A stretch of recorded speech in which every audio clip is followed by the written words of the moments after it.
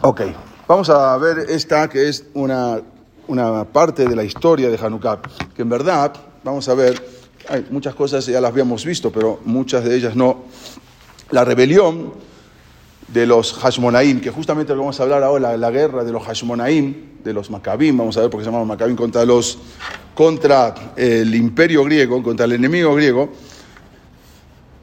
No, en verdad no fue sino empezó siendo contra los mismos Yehudim. Eso lo habíamos visto varias veces. O sea, la guerra empezó siendo una guerra civil y luego llegaron los griegos. Pero originalmente llegó como contra los mismos judíos que eran pelear contra los mismos Yehudim que lideraban todo el movimiento asimilatorio.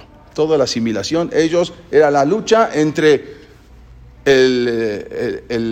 la ortodoxia y con la asimilación, con los que eran partícipes de eso. Esta fue totalmente una guerra distinta. Sabemos cuál fue la guerra de los Jashmonaim. Vamos a ver muchas cosas, muchos detalles y vamos a aprender varias cosas. En verdad, esta no era una guerra normal, porque esta no fue una guerra para conquistar territorio, porque el territorio ya estaba conquistado. El territorio ya le pertenecía a Grecia, antes le pertenecía al imperio persa, y Grecia le gana la guerra y domina prácticamente el mundo conocido. Entonces, no es que están peleando por territorio. Ellos ya estaban dominados, los Yehudim, anteriormente por los persas, los babilonios. Entonces, no era una guerra, es una guerra diferente. Tampoco era una guerra para capturar riquezas. No era que llegaban a Israel para agarrar petróleo, no, tampoco no había. Entonces, no es una guerra normal, es una guerra totalmente diferente. Normalmente la guerra es por riquezas o por territorio. Acá no se trataba de ninguna de las dos cosas. La principal, exactamente. Esta guerra principalmente fue un conflicto entre dos formas completamente diferentes de pensar, entre dos formas completamente diferentes de entender el mundo. Esa era la guerra ideológica. No era una guerra por tierras, no era una guerra por tesoros. El suceso de Januca es una historia de enfrentamiento entre dos culturas. Eso es la guerra de dos culturas. Los griegos no querían matar a los judíos. Y lo vemos en la tefilá, cuando decimos al Anisim. ¿Qué decimos en al Anisim? Decimos que se anda Malhut y Abba Marsha, cuando se levantó el reinado malvado, a la Meja Israel, sobre tu pueblo Israel, le asquejan Torataj, u le avirá mejoker sonaj. Querían hacer olvidar la Torá. No dice querían matarlos. En el Anisim lo vemos, no dice querían matarlos, nunca dice querían matarlos. Dice, ¿cuál era la intención? Le asquejan Torataj. Esa era la guerra, hacer olvidar la Torá. No era una guerra que salían a luchar, no era como Amán, Arrayá, o como Hitler, máximo, que ahí decían hasta la cuarta, 5 minutos, no, pero mi abuelita, nada, ahí veían hasta la cuarta, quinta, sexta, si había un rasgo de sangre judía, no les interesaba. Acá no, acá decían uno, yo me paso del otro bando y se acabó el problema. O sea, no era una guerra que venían a matar. Su intención no era acabar con el pueblo judío, sino que era una batalla contra quienes amenazaban su cultura. O sea, el judío amenazaba la cultura, porque ellos iban dominando todo el mundo y llegaban con culturas milenarias, llegaban con la cultura egipcia, y todos bajaban. Y Egipto se transformó en toda una cultura griega, de una cultura de cientos y cientos de años, se terminó, y así era lugar tras lugar. Pero resulta que con los judíos no era así. Esta era, como dijimos, era una batalla contra quienes amenazaban la cultura, contra quienes amenazaban su amor por el cuerpo. O sea, al judío no le interesaba tanto eso, y al griego sí, y una obsesión por las competencias atléticas, que era lo que tenían ellos, lo que inventaron las Olimpiadas. Fue una guerra de dos creencias, como dijimos, lo que provocó esta guerra de los Maccabim. La historia de Januca se puede entender también como una guerra civil, como dijimos, una guerra civil que empezó como entre los mismos judíos. El helenismo, ¿qué es helenista? Yo estuve buscando, ¿qué es helenista? Quiere decir, no eran griegos, sino todas personas que eran extranjeros, pero se convirtieron en la cultura griega, se llaman helenistas, sino se llaman griegos. Hay griegos, los que nacieron en Grecia, y hay helenistas. Los helenistas son los que no son griegos, pero adoptaron la cultura griega y eran aceptados.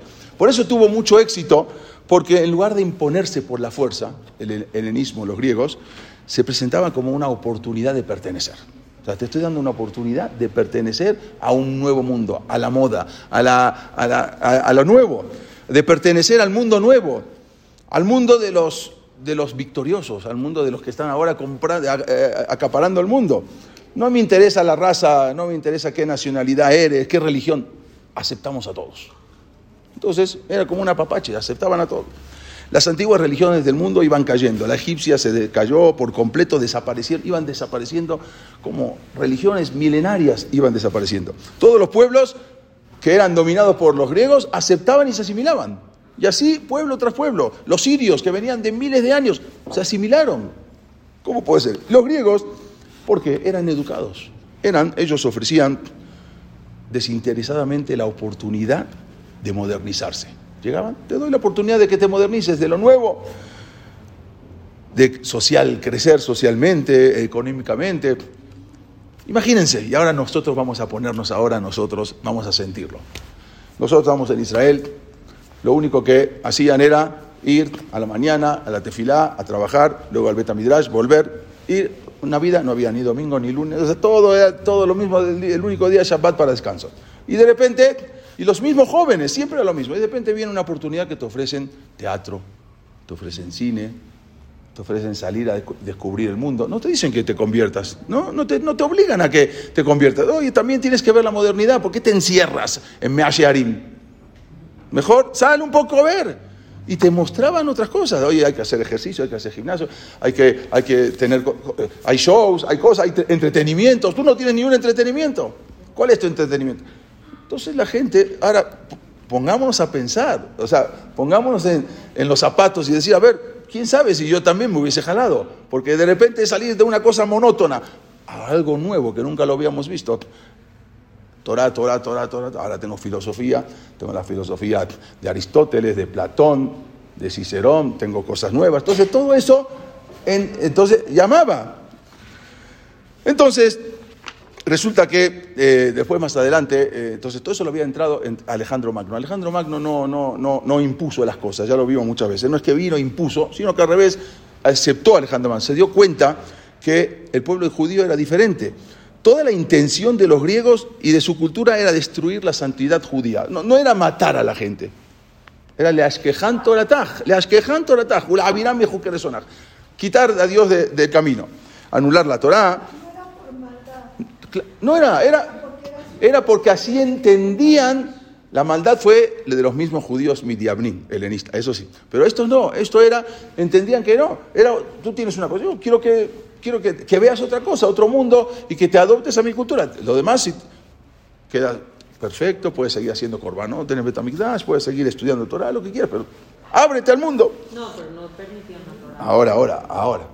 Al principio sí, después ya vino que no permitían la Torah. Al principio te daban otra cosa, te enseñaban otra cosa. La filosofía griega para que estudies de Platón, de Aristóteles, era de Sócrates. Entonces ahí comenzó a florecer el mundo griego por intermedio de Alejandro Magno. Alejandro Magno era alumno de Aristóteles y él fue el que empezó a infundir en el mundo toda esa nueva cultura. El propósito de Alejandro Magno, cuando llegó al Bet HaMikdash, sabemos que lo recibió Shimon HaTzadik, toda la historia, no vamos a repetir, pero cuando llega, él era entrar a Har HaBayit. Él dijo, yo quiero entrar al Bet HaMikdash. Cualquier persona, ¿por qué no voy a poder? ¿Por qué un gentil no puede entrar al Bet HaMikdash? Quiero entrar al Kodesh HaKodashim. Yo no lo estoy dominando a ustedes. Quiero entrar al Kodesh HaKodashim. No era otra la intención de que no existía ninguna diferencia entre el judío y el gentil. ¿Por qué no me vas a dejar entrar? Yo te dejo entrar a mi iglesia, a mi templo de Abodazara. ¿Por qué no me vas a dejar? Los judíos y los no judíos somos iguales. ¿Por qué me vas a detener y no poder entrar al Bet HaMikdash? Y también, entonces, él quería entrar al Kodesh HaKodashim, al lugar, quiero ver qué es el lugar más sagrado de los judíos. En ese momento, por eso decimos, cantamos, Uparsu Homot Migdalai. Rompieron las homot, rompieron las barreras, rompieron las murallas. Por eso decimos Uparsu Homot Migdalai, porque ellos querían romper esa muralla que había entre los judíos y los griegos. Es por eso que cuando Alejandro Magno entró al Bet Hamikdash, comenzó a caminar por Arabait. Sí, entró al Bet Hamikdash, empezó a caminar por Arabait, por la Azará, el lugar donde se reunían ahí los patios internos, y él quería demostrar que también los goyim pueden acceder al Bet Hamikdash. ¿Por qué no? Entonces se le acercó un yehudí llamado Gebia ben Peziza y le dijo, lo trató de convencer que no entrara al Kodesh HaKodashim. Le dijo, no, quieres caminar por el Bet Hamikdash, puedes caminar, pero a lo más sagrado, donde el Kohen Gadol entraba una vez por año, ahí no puedes entrar. Lo empezó a convencer. Entonces Gebia ben Peziza le dijo a Alejandro, Adkam yesh lanu reshut leikanes. Mikam baelach en lanu reshut leikanes. Hasta acá tenemos permiso. De acá en adelante ni los judíos podemos entrar. No es que ustedes sí y nosotros no, nosotros sí y ustedes no. No, ni los Yehudim pueden entrar al Kodesh HaKodashim. Solamente le empezó a explicar que ese es un lugar sagrado que se llama Kodesh HaKodashim, el Santos Santicius, y no podían entrar ni judíos ni gentiles. Eso fue lo que le trató de explicar Gebia ben Peziza. Por eso le dijo, en lanu reshut leikanes. No tenemos nosotros reshut leikanes. Ninguno de nosotros, ni tú ni yo, podemos entrar a ese lugar sagrado. Eso fue lo que le dijo. Alejandro Magno reconoció que el pueblo judío no era como las demás naciones. Él se dio cuenta que este pueblo no es igual, que ellos, las demás naciones que los griegos habían conquistado y las demás naciones que habían aceptado la cultura, para este pueblo es diferente. Él entendió que para el pueblo judío su religión era la esencia de la vida. No era como las demás. Yo tengo religión, bueno, acepto la cultura. Él se dio cuenta que los judíos era la esencia de la vida. El judaísmo se dio cuenta que no era una mera cultura. No era una cultura que podía adaptarse a diferentes ideales. No. Se dio cuenta que el judaísmo es diferente. Y eso lo entendió Alejandro Magno, más no los que seguían después de Alejandro Magno. Él lo entendió, por eso decidió no entrar con el Kodesh, salir y que los judíos sigan con su vida. Como dijimos, en ese momento estaba Shimon HaTzadik. Shimon HaTzadik era un Kohen Gadol. Él había controlado hasta ese momento, porque ya había mucha influencia griega, helenista, pero mientras estaba este Kohen Gadol, él controló toda esta influencia de los helenistas. Pudo controlar, pero cuando falleció, sus hijos, sus descendientes no tenían esa fuerza, ese nivel para poder controlar. Y ahí es cuando ya entraron con más fuerza los Midiabrim. Además, después de la muerte de Alejandro Magno, había fallecido envenenado a los 32 años, sin hijos, sus generales se disputaron el poder. Se empezaron cada uno a disputar y cada uno se quedó con una parte de todo el imperio griego, que incluía Siria, que incluía Egipto, que incluía Europa, varias partes de Europa, que incluía también Israel, Yehudá, Judea, como se llamaba. Al morir Alejandro Magno, como dijimos, se dividieron. Y entonces ahora Israel cayó bajo el poder de los reyes egiptos ptolomeicos. Quiere decir, egiptos que ya se habían convertido al helenismo. Quiere decir que eran egiptos griegos. O sea, Egipto ya perdió la cultura. Siria, de una milenaria, perdió su cultura. Los únicos que no perdían la cultura eran los judíos. Los obstinados judíos. Así le decían. Bueno, entonces había un rey, como sabemos, el rey Ptolomeo Filadelfus también fue bueno. Este fue el rey que mandó a traer a todos los jajamim, porque él también quería saber de la cultura. Entonces manda a traer a 70 jajamim, 70 sabios de Israel, que cada uno le escriba la Torá. La Torá fue traducida, pero no era. Eso fue, dice que fue una tragedia. ¿Por qué? Porque de ahora en adelante, antes nadie podía discutir, ningún gentil podía hacer un debate contra la Torá. La Torá está en hebreo, ¿quién entiende? Pero ahora empezaban a traducirla porque estaban obligados. Aunque tuvieron del Shamaim ayuda porque tradujeron que lo entienda, pero el rey. Pero el problema es que ahora ya la Torá se transformó en un libro de cultura. Ya se transformó en un libro de literatura. Ya no es la Torá, con todas las explicaciones y todas las profundidades que tiene la Torá. Ya es un libro de cultura. Vamos, en cualquier hotel uno abre el cajoncito y ahí está la Biblia. Ya es un libro que ya a partir de ahí empezaron los debates. A partir de ahí empezaron los gentiles a discutir a la Torá. Tú puedes interpretar la Torá así, yo la puedo interpretar de diferente manera. Entonces ya les abrieron. Hasta ahora no estaba cerrado todo eso. Bueno, las naciones conquistadas por los griegos, entonces habían dado esa bienvenida a esa cultura superior, que era muy atractiva, como dijimos, y aparte incorporaban también sus ídolos. O sea, no era solamente la cultura, en la cultura era también los ídolos griegos.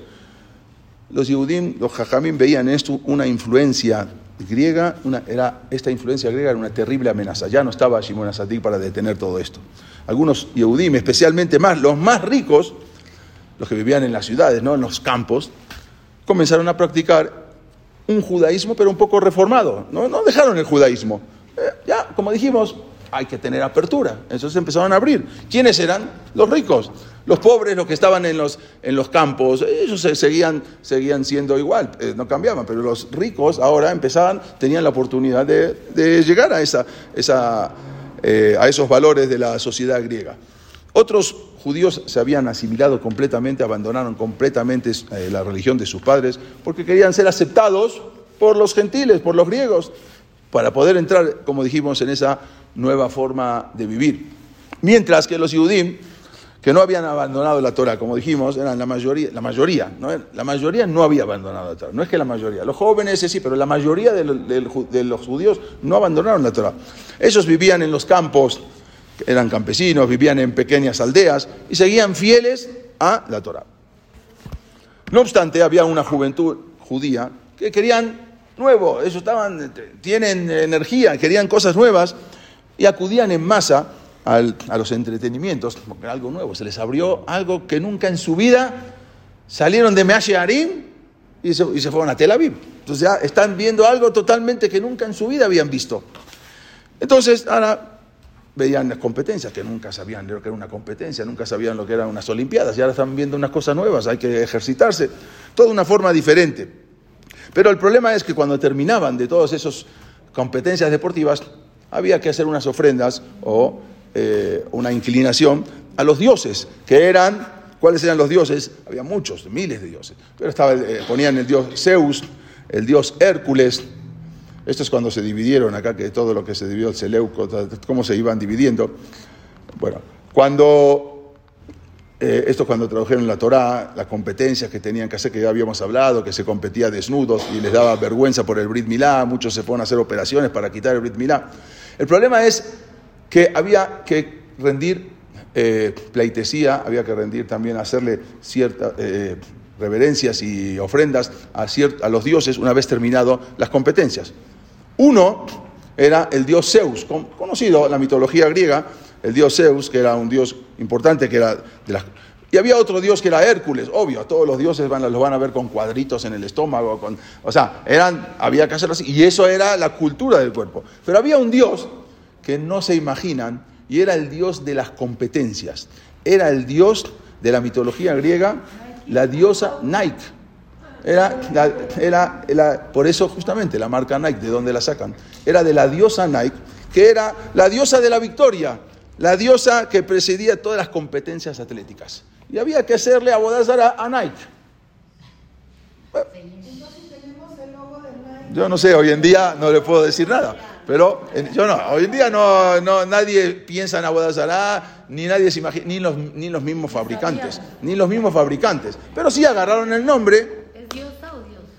Diosa, la diosa Nike. Okay. La la diosa de la victoria, o sea, la diosa de las competencias. Cuando terminaban de competir, tenían que rendirle honores a esta diosa, la diosa Nike. Bueno. Que en la cultura romana después se llamó Victoria. Claro, exactamente. La cultura romana adoptó la cultura griega y la cambió un poco en cosas. Y, claro, exactamente. Muchas cosas de la cultura romana fueron... trae la Guemará. Claro. Sí, pero nunca comió manzana, Adán y Eva, o sea, lo menos que la manzana. Bueno, pero esto era una diosa, muchas cosas. No, era la diosa. Sí, claro, eran todos de las diosas. Los romanos también tenían. Claro, y la diosa Venus, tenían muchos, cada cosa, Afrodita, para cada lugar tenían un dios, para cada cosa. Entonces, esto era lo que ellos tenían. El problema era eso, que tenían que hacer después una ofrenda. El abandono del Brit Milá, en verdad, no había comenzado como una imposición de parte de los griegos. Nadie obligó que no hagas Brit Milá. Más adelante sí, pero en ese momento nadie le ponía una pistola o una espada en la cabeza y decía, no haces Brit Milá o te mato. No, eso no empezó. El abandono de Brit Milá era totalmente voluntario de parte de aquellos Yehudim que querían integrarse social y culturalmente al imperio griego, al helenismo. Entonces la gente empezó a abandonar las cosas sin presión, sin obligación. En el año 3562, Israel pasó del dominio ptolomeico al control de los reyes seleucidas, que son sirio-griego. Antes era egipcio-griego y ahora pasó al control sirio-griego. Eso los estudian en la escuela, los seleucidas, el imperio sirio-griego. También era lo mismo, ya estaban helenizados también todos los países.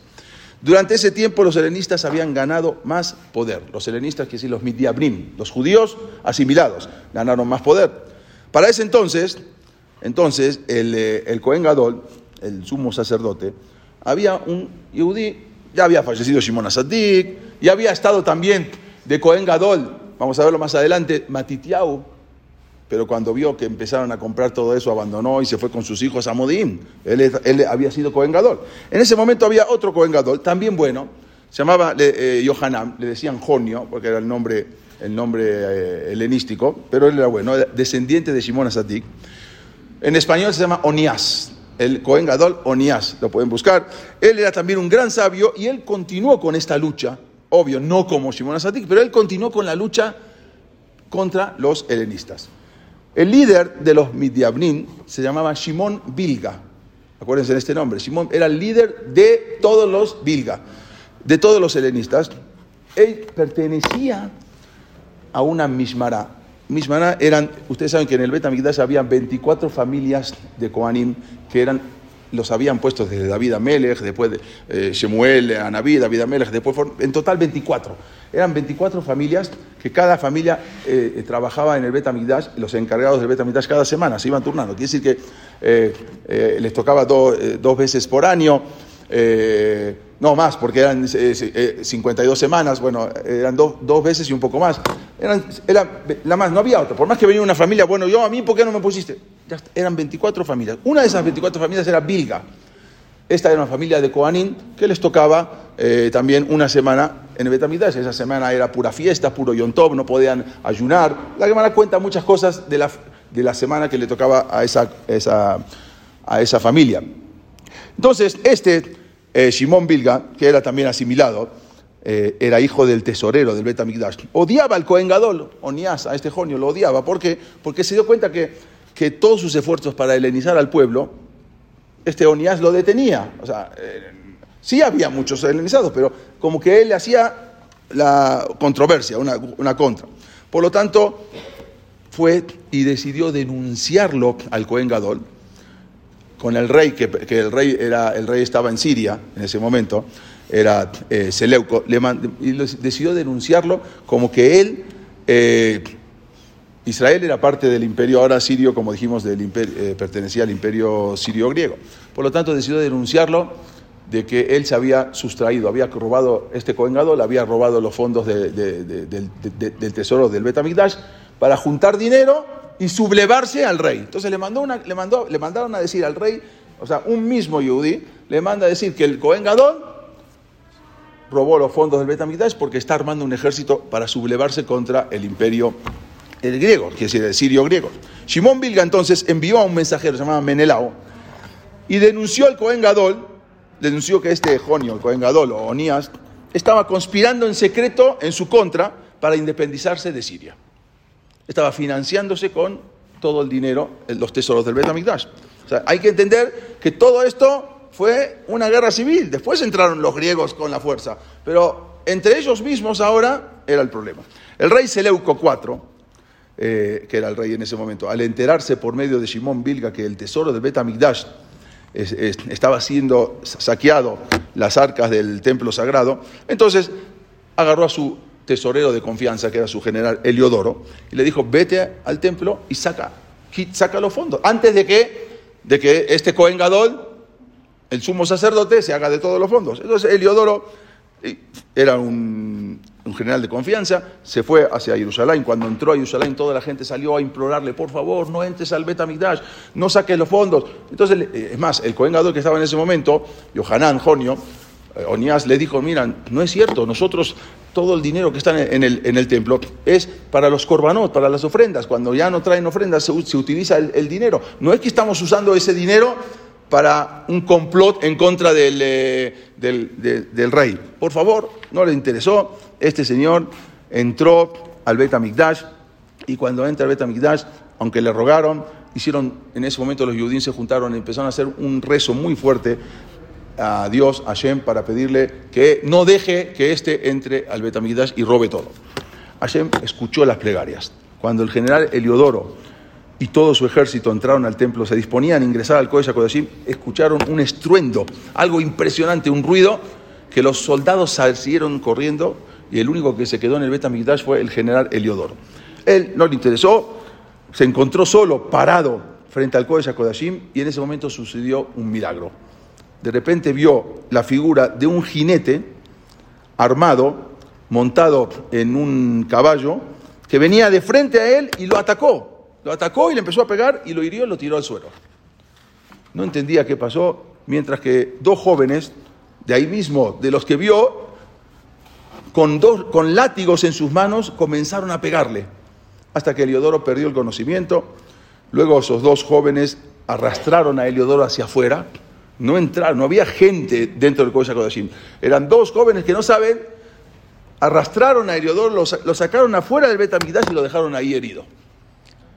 Cuando el general, hay un cuadro que hicieron también de esto, cuando el general regresó a Siria con el rey Seleuco, lo convenció de que no tocara el templo sagrado de los judíos. Y le dijo así: si su majestad, el rey, tiene enemigos que quieran matarlo, yo le aconsejo que los mande a Jerusalén. Que entren al templo sagrado de los judíos, el lugar más santo de ellos, ya que si entran ahí morirán. Entonces usted agarra a sus enemigos, mándelo al Bet Hamikdash y ahí van a morir. Porque yo vi y yo sentí, yo vi lo que pasó. Se me presentaron ángeles que me empezaron a pegar. Porque el Dios grande y temeroso es el Dios de los judíos, y Él destruirá a todos los enemigos de Yehudá y de Jerusalén. Así le escribió, así le dijo el mismo general al rey de lo que le había sucedido. Cuando luego el Cohen Gadol, Yohanan Jonio, viajó a Siria, porque él viajó a Siria para quejarse, ¿por qué dejaron entrar a este general Heliodoro al Bet Hamikdash? Entonces él viajó a Siria, era el Cohen Gadol, para presentarse ante el rey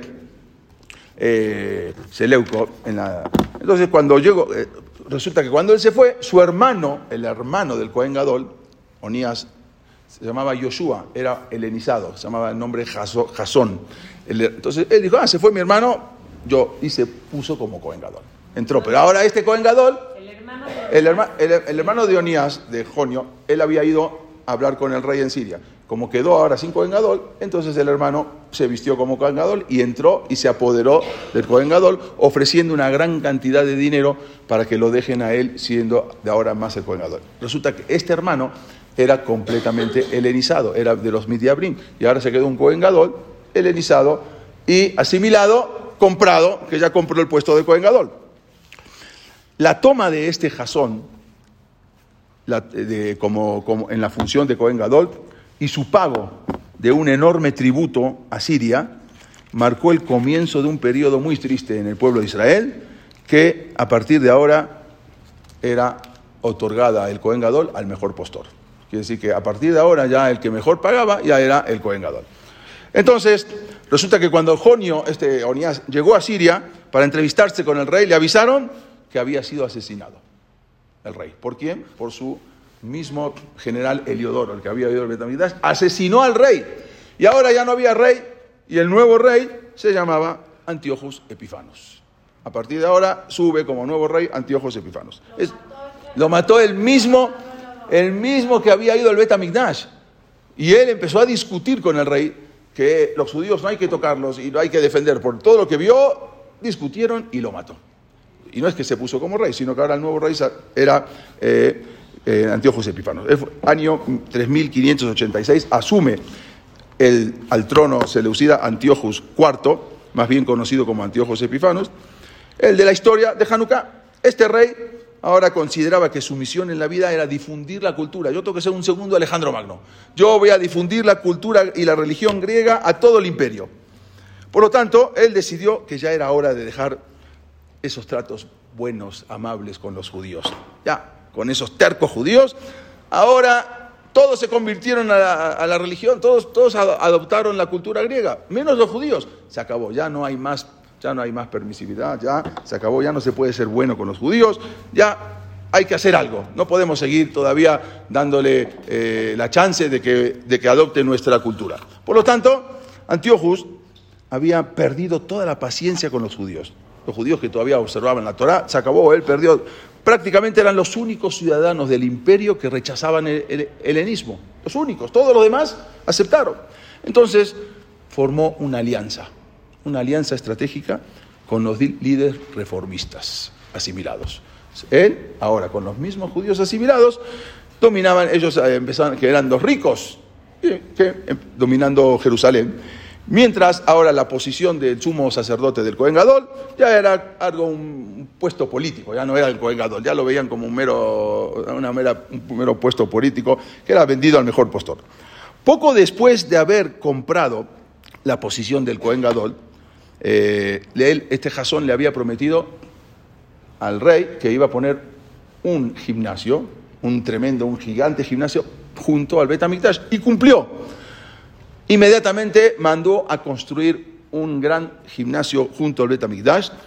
Lamentablemente muchos jóvenes Kohanim, jóvenes judíos, iban acudiendo en masa a ver esos espectáculos hedonistas, así como ofrecer sacrificios a la diosa Nike, al dios Zeus, al dios Hércules. Este autoproclamado Jasón, encabezó una delegación de Yehudim asimilados y un día de Shabbat, él era supuestamente el Cohen Gadol, comprado. En lugar de asistir al Bet HaMikdash, él con toda la gente se fueron al estadio olímpico que había hecho junto al gimnasio, estadio olímpico que había. ¿En vez o aparte? No, en vez. En vez de Shabbat, ese día de Shabbat, el Cohen Gadol invitó a todos que no participan del Bet HaMikdash, que en lugar vayan al estadio olímpico a participar de los Juegos. Desgraciadamente, hubo muchos Yehudim que fueron seducidos por esa cultura a lo físico y abandonaron la Torá por la gloria de esos Juegos. Esos Yehudim, conocidos como los Midiabnim, eran ahora los que lideraban al pueblo de Israel, eran los que tenían el control no de los sabios, sino el control del gobierno. Pero Jasón había enviado a su amigo Menelao para pagar, porque él había comprado, pero tenía que pagar a cuotas. Entonces mandó a su amigo, también helenizado, Menelao, para pagar lo que tenía que darle al rey. Este Menelao, cuando fue en el camino, compró para él. O sea, fue y compró con más dinero. No le dijo que mandaba dinero, sino fue con el rey y le dijo, ¿sabes qué? Mira, acá tienes más dinero, ponme a mí como Cohen Gadol. Ni siquiera era Cohen Gadol, ni siquiera era Cohen. El otro sí era Cohen, pero este ni siquiera era Cohen. Y al final se quedó con él. Cuando le prometió mucho más dinero, le dio ese dinero que dijo que era de él, y aparte le prometió mucho más dinero. Entonces ahora resulta que cambiaron y sacan a este que se había puesto como Cohen Gadol y lo ponen a este nuevo Menelao. Pero no se morían por entrar a... No se morían porque cuando ya no hay Kedushá, cuando ya no hay santidad, y sí se morían, no es que se morían entrando, pero se morían al año, se morían a los años. Hubo 300 Kohanim, en el primer Bet HaMikdash duró 410 años, hubo 18 Kohanim Gedolim, en este segundo Bet HaMikdash duró 420 años y hubo 300, es una abismal la diferencia. Pero cuando entró Titus en el segundo Bet HaMikdash también, y el que entró el Yehudí a sacar la menorá, no se murió, porque la Kedushá, la Shejiná ya se fue. Cuando ya se va la Shejiná, entonces ahí ya pueden entrar y no pasa nada. Sí. Como que ellos mismos perdieron. Claro, seguro, eso mismo le hicieron. Una vez en el poder, Menelao empezó a sustraer lo que había en el Bet HaMikdash, el Shulchan Lechem Apanim, donde se ponía el pan, el Kapot Azab, el Mizbeach, el Paroje, porque tenía que venderlo para pagar lo que él había prometido ahora pagar, que era una cantidad muy grande, y empezó a vaciar las bóvedas del Bet HaMikdash. No quedaron en el Bet HaMikdash ni objetos de oro, ni objetos de bronce, ni de plata. Todo eso fue con la intención de juntar las grandes cantidades que él había prometido a Antíochus Epifanos. Mientras en esos tiempos Antíochus se encontraba en el extranjero peleando contra los egipcios, y cuando se empezó a correr el rumor de que había muerto este rey.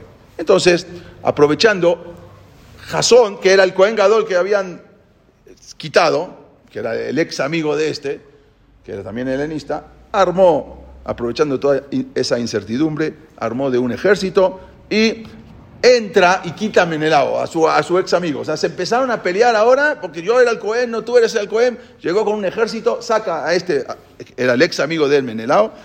Y cuando se entera Antíochus, que no había muerto, se entera que había una revuelta en Judea entre los mismos judíos, dijo, no puede ser, estos van a hacer una revuelta y al rato se van a rebelar contra mí.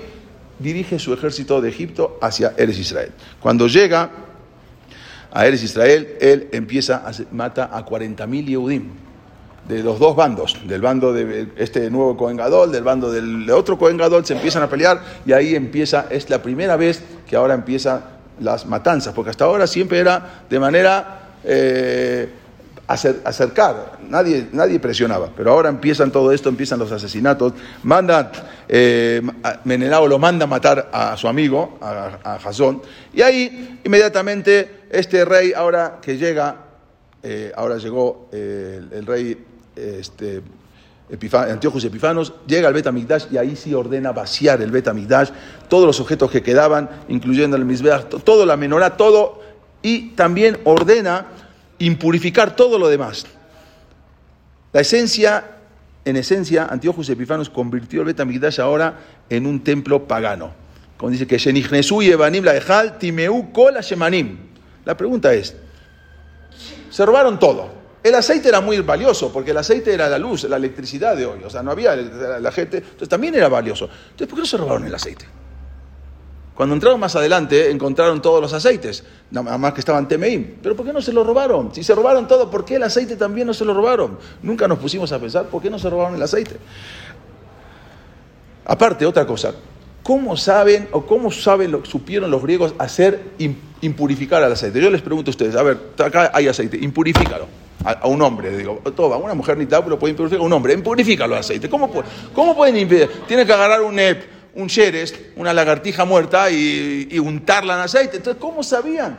¿Cómo supieron los yevanim, los griegos, impurificar el aceite? Y aparte, ¿por qué no se lo robaron? Justamente, o por qué no lo tiraron, no lo derramaron al suelo, ¿por qué no lo tiraron al suelo, sino que lo dejaron impurificado? Para que los judíos prendieran en ese aceite impurificado, con impureza. Y todo eso eran aleccionados por los midiabnim, por los helenistas. ¿Por quién? Había un judío totalmente asimilado, se llamaba Tatnai ben Pahat. Así se llamaba, Tatnai o Tatenai ben Pahat. Él era totalmente asimilado. Él, cuando llegaron los griegos, ahora cuando llegó Antíochus Epifanos, le dijo, te voy a dar un secreto. Te voy a dar 3 consejos. Todo momento que los judíos continúen haciendo los korbanot de la mañana y de la tarde, el korban tamid, todo momento que los judíos sigan con el korban tamid, no van a poder caer en tus manos. Tienes que anular, una de las cosas, anula ese korban de la mañana y de la tarde. Otro consejo es lo que Hemshel Elu Sone Zima. El Dios de estos odia la promiscuidad. Tienes que hacer algo para que caigan en la promiscuidad y ahí Dios se va a enojar con ellos. Y tercer consejo, dice, todo tiempo que los judíos prendan el ner en el Bet Hamikdash, no vas a poder tocarlos. Le dio esos 3 consejos el mismo judío, Tatnai ben Pahat. Y él le dijo, por eso entonces los griegos decretaron que en ese momento que se case, nadie puede escribir una ketubá a la mujer, y aparte la mujer cuando sale de la boda, cuando sale de la jupá, tiene que pasar primero por el general una noche y después volver con su marido. Era impurificar, era porque esa era una regla, era los judíos tenían que casarse a escondidas diferentes días, porque antes nada más se casaban los miércoles, pues ¿cómo se llama miércoles en inglés? ¿Cómo se dice? Porque viene de Wedim, era el día que se casaban, exactamente, era el día que se casaban, pero después tuvieron que cambiar, modificar, y escondidas y todo, porque era los generales, la policía esperando afuera de la jupá para estar, y al otro día la devolvían al marido. Entonces, por lo tanto, impurificaron los aceites, no querían llevarse el aceite, sino impurificarlo, para que el judío llegue y sepa que está impuro y ya sepa que ya puede ser asimilado. Los griegos percibían ahora que el judaísmo era una mera cultura de símbolos religiosos y ahora entendían que se podía cambiar. Por lo tanto, empezaron a poner nuevos decretos. Los nuevos decretos eran después de saquear todo, anular los korbanot.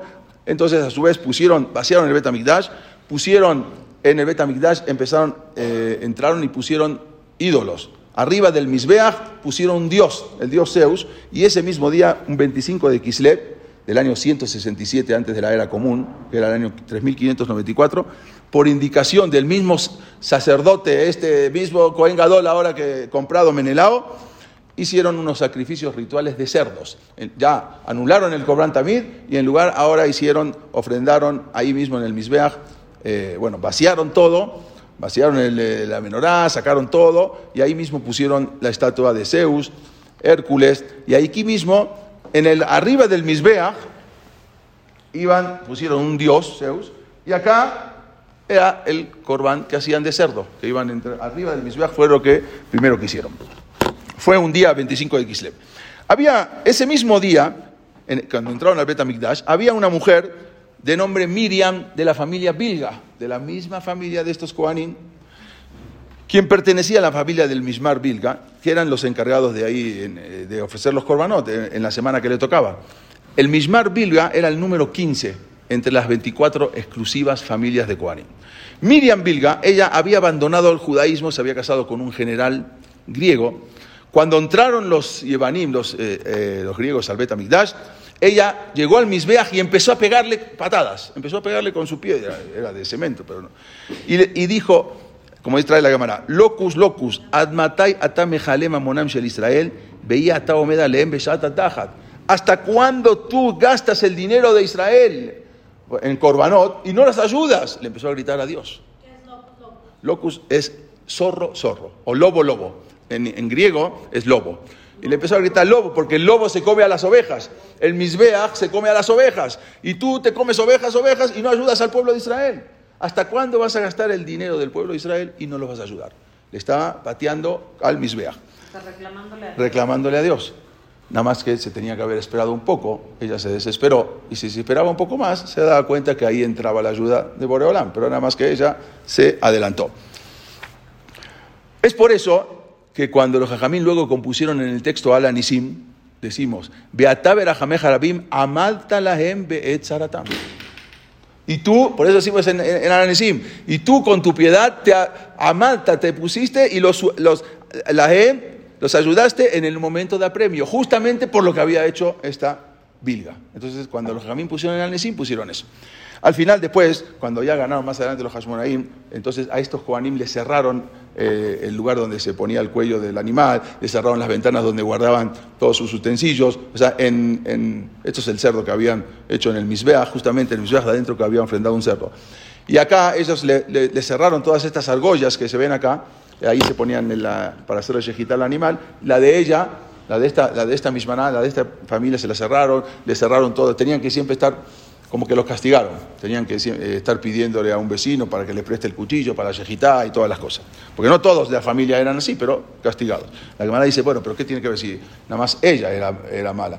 Y bueno, dice, si salió la hija así es porque en la casa algo escuchó y también algo pasó. Entonces, cansú, un kenaz, una multa a toda la familia. Bueno, al final de esto ahora empezaron con no se podía estudiar Torah, no se podía estudiar Rosh Hodesh, Shabbat era la esencia. ¿Por qué no se podía cumplir Shabbat? Porque el Shabbat es demostrar que Dios está. Quiere decir que Dios me dice que yo no puedo trabajar el sábado. Quiere decir que está Dios en el mundo y yo. Entonces no hay Shabbat. Rosh Hodesh también. Akadosh Baruj Hu es el que dicta cuándo va a ser Rosh Hodesh, cuándo los Jamín, pero todos se basan en eso. Y también Brit Milá, que es un ot, todo eso, una señal.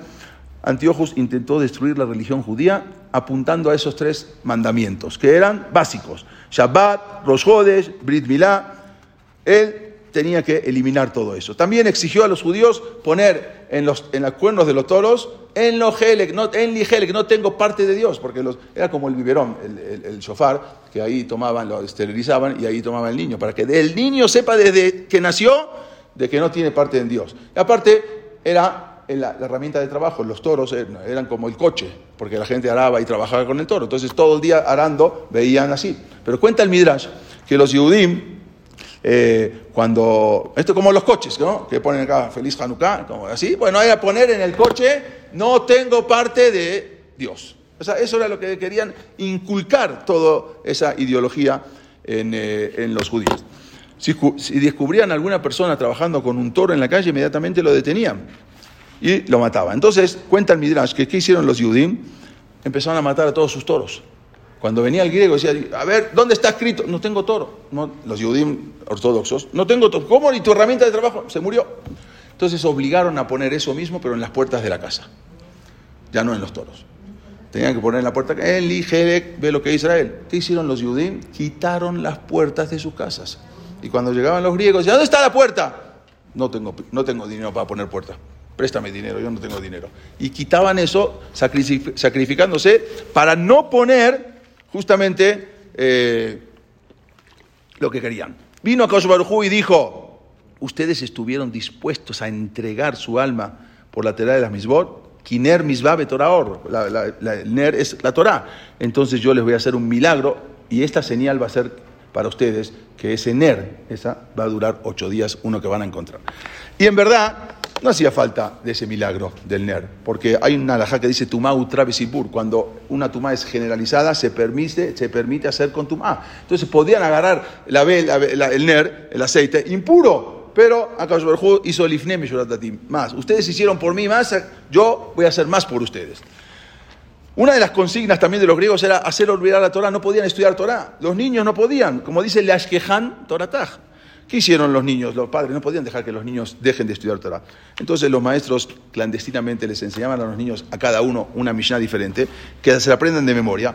Y luego ellos te llevaban unos cebibones en las bolsas y unas monedas. Cuando entraban los griegos, inmediatamente sacaban los cebibones y empezaban a jugar. ¿Qué están haciendo? No, estamos jugando al cebibón. ¿Por qué están los niños reunidos acá? Estamos jugando al cebibón, acá están las monedas. Cuando se iban, sacaban y empezaban de memoria, otra vez cada uno en la Mishnah que estudió. Por eso se acostumbra del cebibón en Januca.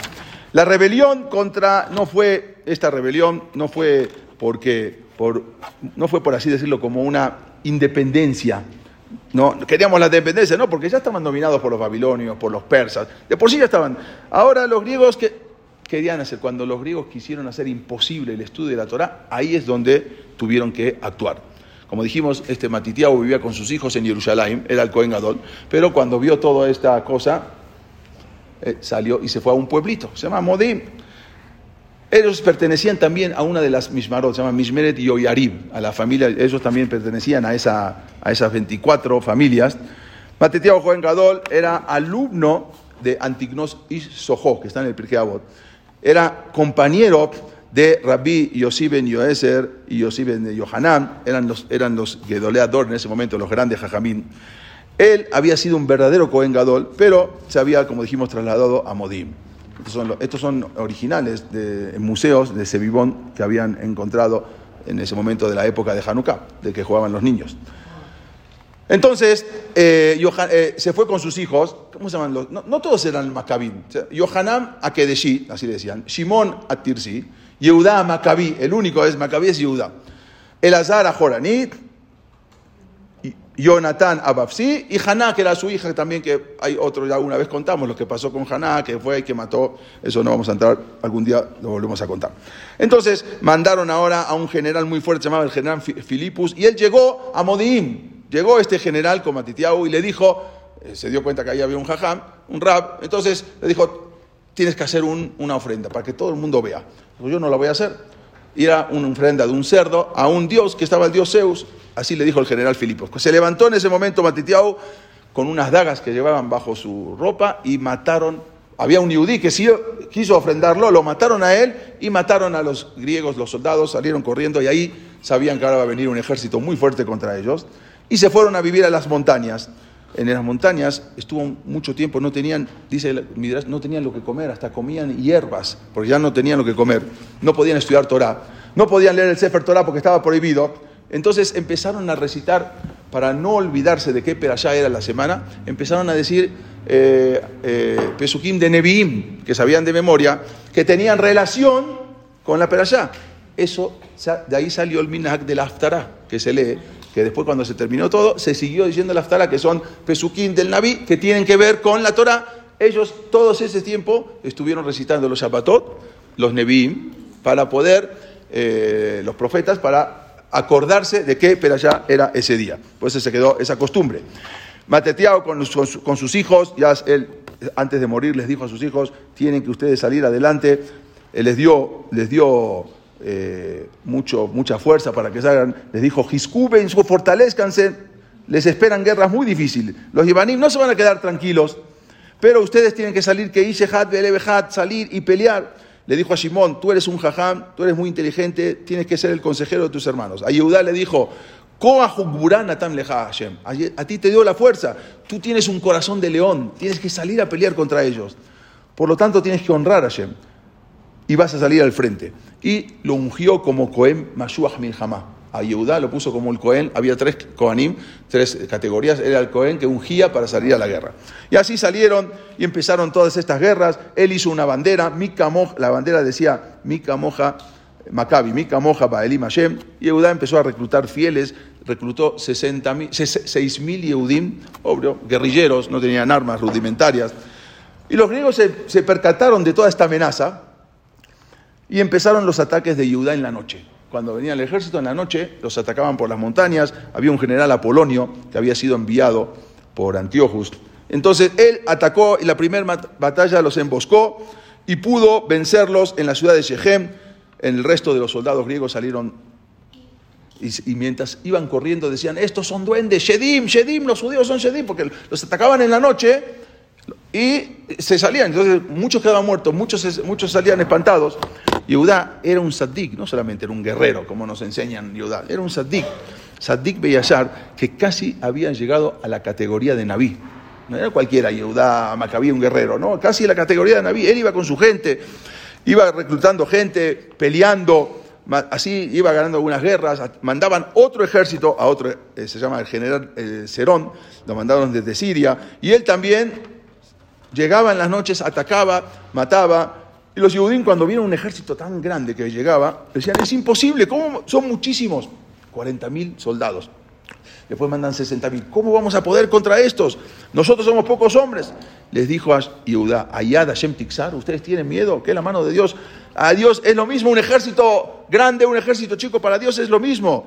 O sea, no hay diferencia. Nosotros peleamos por nuestro pueblo, por nuestra Torá, mientras ellos pelean por ambiciones materiales. Hashem no nos va a abandonar. Denme, si pueden, 5 minutos más y termino. Yo sé que me extendí, pero está muy interesante. Cuando atacaron en Bet Jorom a este general Serón, y cuando llegaban, gritaban, La Hashema Yeshua, y parecía un león embravecido. Llegaba, gritaba, algo, se espantaban la gente. Hasta que al final este general me mandó a decir, Antíochos Epifanos, ya los hemos dejado de vivir mucho tiempo, mandó a sus principales generales, Nicanor, Georgias, y también ellos llegaban y se habían separado, y los Yehudim también atacaban otra vez en la noche y otra vez los atacaban por sorpresa, hasta que al final los Yehudim decían, no, este ejército es imposible, ¿cómo vamos a poner? Eran 15.000 Yehudim. Vino Yehudá Macabí y les dijo, a ver, yo los puso todos enfrente, ¿quién construyó una casa nueva y no la inauguró? Yo, vete a tu casa. Mi aish ayer Natán Keren Velojilelo plantó un viñedo y todavía no lo estrenó, y el Ej Beashub le vetó, lo mandaba a su casa. Y ahí se iban varios. Mi aish ayer Erasisha, quien se casó y todavía no estuvo con su esposa, se vaya a su casa. Mi aish ayer Yare Beraja Lebab, ¿quiénes son los temerosos que tienen miedo de salir a la guerra? Muchos levantaron la mano, váyanse a su casa. De los 15.000 quedaron 7.000. Ahora los que quedaron eran Sadikim, salieron a pelear contra 46.000 soldados del general Nicanor, y al final, con la confianza, con el Irat Shamayim que tenían, pudieron al final ganar esa guerra, y entraron, y los demás mataron a 9.000, los demás salieron disparados, al final tocaron el shofar, hicieron ayuno antes de salir, estudiaban Torah, tocaban el shofar, hicieron ayuno y luego salían a la guerra, y al final salieron y los tomaron por sorpresa, mataron, como dijimos, a 9.000 del ejército contrario. Los demás se llevaron un botín muy grande que era para las viudas y para los yetomim, los huérfanos, y al final ellos pudieron liberar a todos estos y se quedaron ahora, incluso se asustaron los griegos, quisieron hacer un tratado de paz. Él dijo, no hay tratado de paz, no les interesó, entran y ahí fue cuando, después de los ayunos, ganaron la guerra, y cuando iban a pelear decían, Orej Yamim, Be'areu Bishuati 2 veces, y así se acostumbra hoy en día a decirlo Mosai Shabbat 2 veces. Al final entran, derriban a todos los ejércitos y llegan al Bet HaMikdash. Cuando llegan al Bet HaMikdash se dan cuenta que no había nada, habían robado absolutamente todo, llegaron a Jerusalén, no hubo resistencia. En el año 164 Yehudá y sus soldados entran a Jerusalén, en el 3597 de año, y se dieron cuenta que no había nada, que habían destruido todo, ni el Mizbeach estaba también roto, no sabían qué hacer con el Mizbeach de piedra. Entonces lo mandaron, habían puesto también un dios ahí arriba. Entonces en ese momento estaban llorando, haciendo velut. Vino Yehudá y dijo, ¿por qué? Ahora es momento de construir, es un momento de celebrar. Y entonces se pusieron contentos y empezaron no sabían cómo letaer, cómo purificar el Mizbeach, donde hacían los korbanot. Al final, como no sabían, lo guardaron, lo destruyeron todo y lo guardaron en una de las Lishkat Ajotamot, se llama, en un cuarto donde se guardaban los sellos, hasta que venga algún nabí y diga cómo se hace Taor. Pero tuvieron que hacer uno nuevo. Lo mismo, no había para encender, no había nada, no había aceite, estaban todos impurificados, ya dijimos por qué. Pero tampoco había menorá, se la habían robado. Tuvieron que hacer una menorá de madera, porque era lo que no me cambié el tumá, no recibía tumá. En ese momento, rápido, una menorá de madera hicieron. Más adelante dice que cuando eran más ricos le hicieron de bronce, después tuvieron más dinero, le hicieron de plata y luego de oro. Al final empezaron a buscar, no tenían cómo encender, hasta que encontraron ese botecito de aceite para poder encender. ¿Por qué? Muy bien, voy a decir rapidísimo de dónde salió ese aceite. Ese aceite, hace poco estudiamos en la Perashá, que cuando vino Jacob vino y llegó al Bet HaMikdash, que no sabía que era Bet HaMikdash, juntó las piedras. Y al otro día cuando se levanta, ve que todas las piedras están unidas. Dice, estas piedras son santas. Él llevaba un botecito de aceite con él, que era también lo que todo el mundo tenía su aceite, porque era la luz. Entonces ungió con su aceite a estas piedras que eran sagradas. Cuando empieza a ungir con el aceite, se da cuenta que el aceite no termina. O sea, cae, y nunca se gasta el botecito que tenía Jacob. Entonces se dio cuenta que al dormir en el lugar donde iba a ser el Bet HaMikdash, también recibió esa kedushá, esa santidad, ese tarrito, ese botecito de aceite. Entonces, lo guardó bien. Cuando más adelante después salía de la casa de Labán con sus hijos, en una de las paradas, como lo tenía tan cuidado, lo guardó. Y después siguieron, y se dio cuenta cuando ya después de más de un día de camino, que se había olvidado ese botecita de aceite. Por eso volvió, la gente se pregunta, ¿pero por qué vuelve Jacob tantos kilómetros por un tarrito de aceite? Ya déjalo, porque era el mismo botecito de aceite que había tenido tanta kedushá, dijo, no lo puedo dejar. Por eso volvió, y ahí fue donde peleó contra el malaj. ¿Y dónde lo dejó ese? Lo había dejado olvidado en un lugar, porque lo había guardado en uno de los... Muy bien, cuando lo agarra, peleó con el malaj, agarra de nuevo ese. Y ese se fue trasladando hasta que llegó Moshe Rabbeinu, llegó a manos de Moshe, más adelante. Y Moshe Rabbeinu, cuando inaugura el Mishkan, lo unta con ese aceite, que ese aceite no se gasta, lo tiran, y sigue sirviendo.